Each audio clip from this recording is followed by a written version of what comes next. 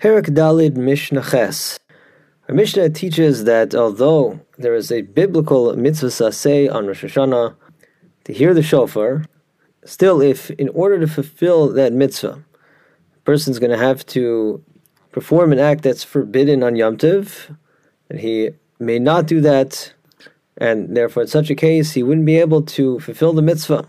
And the basis for this ruling in the case of a biblical violation of Yom Tov is clear, and that is that on one side of the equation you have a mitzvah saseh, a positive mitzvah to hear shofar in Rosh Hashanah. On the other side, you have a lo saseh and an aseh against committing a biblically forbidden act on Yom Tov. The pasuk says, "You shall cease from malach on Yom Tov," and also states it in the negative, "You shall not do malach on Yom Tov." So, if it's an aseh up against the lo aseh plus an aseh, the solitary aseh loses. And so the person, again, if the only way he can fulfill the aseh of shofar is by violating, doing a malach on Yom Tov, then he does not fulfill the mitzvah of shofar.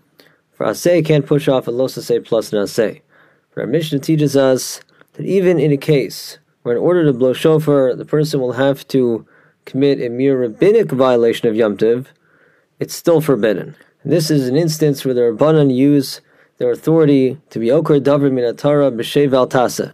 That is, they have the authority, if they see fit, they want to uphold their decrees, and they can uphold their decrees even if the result is that a person will violate a biblical commandment where the person commits that violation passively, as is the case here. The violation here is the failure to do something to hear shofar.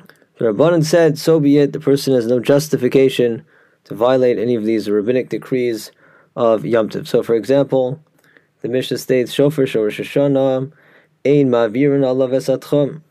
Let's say the only shofar he can access to fulfill the mitzvah is outside of his tchum boundary, that it's rabbinically forbidden to go beyond 2,000 amas from a person's place of residence. Usually that means his town.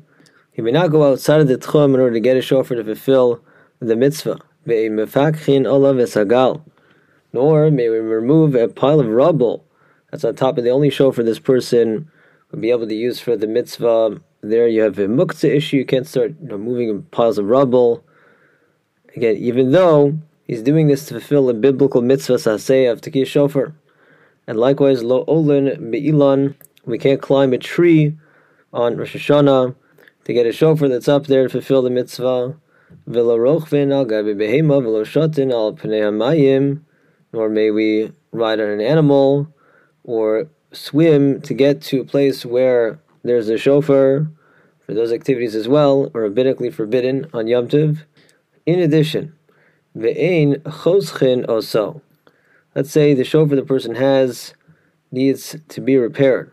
So he wants to cut it, that will make it usable again. We may not do that in Yom Tov. Bein bedavar shu mishum shvus, ubein bedavar shu mishum lo saseh. Whether he's going to use a proper saw or the regular tool he would use to fix the shofar, should be forbidden on the level of a biblical lo saseh. So in that case, for sure. Once again, it's aseh versus lo saseh v'aseh. So you certainly can't do that. But even where he's not using a proper saw, but some kind of a knife, something you wouldn't normally use for the shofar, so there it's only forbidden on the level of shvus, it's rabbinically forbidden. Even that is not permissible. Aval, but the Mishnah says, Im ratza litein l'sochel mayim o yayin yitein. One may on Yom Tov rinse the shofar with water or wine to improve the sound, but that's not an actual act of repairing the shofar, so that's not even forbidden on the rabbinic level. Now, we learned in the first Mishnah of the Perek that the halach is if Rosh Hashanah falls on Shabbos, we suspend the mitzvah of tekiyah shofar completely out of concern that person involved in the mitzvah may seek to go to his Rebbe to help train him, polish his shofar blowing skills. He might carry the shofar into Rosh Hashanah to do that on Shabbos. He'll forget that on Shabbos, of course, carrying is forbidden.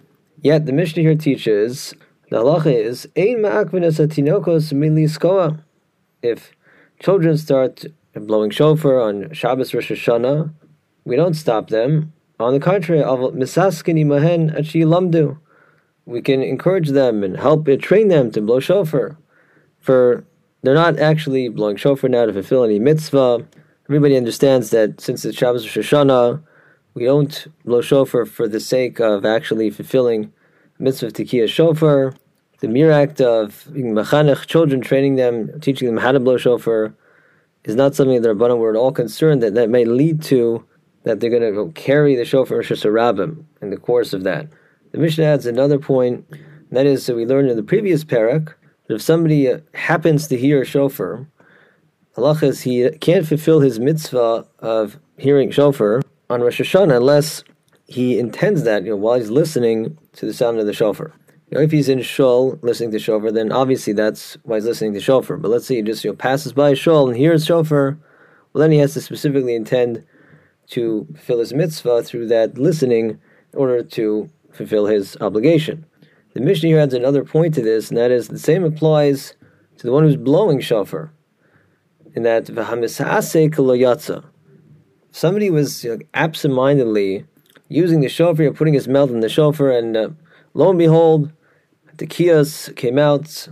He ended up producing the correct sound from the shofar, but he accidentally blew the shofar. There was no intention there to do that. Halach is he does not thereby fulfill his mitzvah of shofar on Rosh Hashanah. And the Mishnah adds, "V'hashomea min hamisasek lo yatsa." If someone overhears someone else who accidentally blew the shofar on Rosh Hashanah, even if the listener's intention of, through this listening, I want to fulfill my mitzvah, it doesn't work. Because the only way when listening to shofar can fulfill his mitzvah is if the one blowing shofar is doing so in a way that he himself can fulfill the mitzvah through that blowing.